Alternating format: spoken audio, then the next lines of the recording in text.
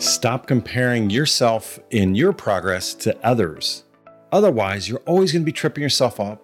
You're going to be taking yourself off of your own track. Now, here's the thing. We're not competing with anyone else. We're on our own race. And that's really what I want you to refocus on.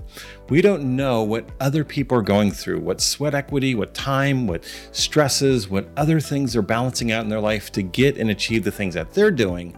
And what we need to do is stay on track with our lane. Where are we making progress today? What's our next best step?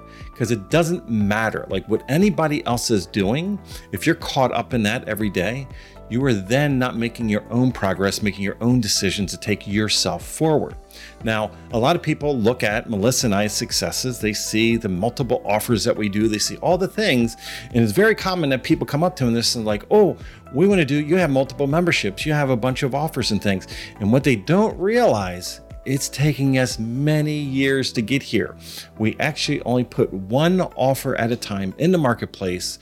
We tweaked it, we tested it, we got it down to the point that allowed us the freedom and the time and energy and space to then create the next logical step for the next offer.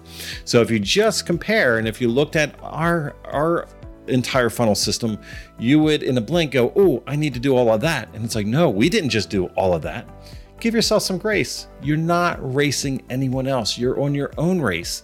You're on your own journey. You're on your own leg of that journey. Give yourself permission to just steadily make progress. What's the next best step for you? Because what everybody else is doing is completely irrelevant. You're not racing anyone else. Give yourself that grace.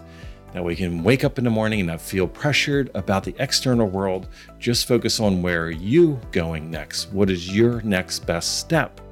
And don't compare to other people's front of house, to what they're doing on the outside world, to your back of house, all the craziness and things that are going on behind the scenes. Because a lot of us that you even think have an overnight success had probably thousands or tens of thousands of nights before that allowed that moment to finally happen. Give yourself that grace. You're not in a race.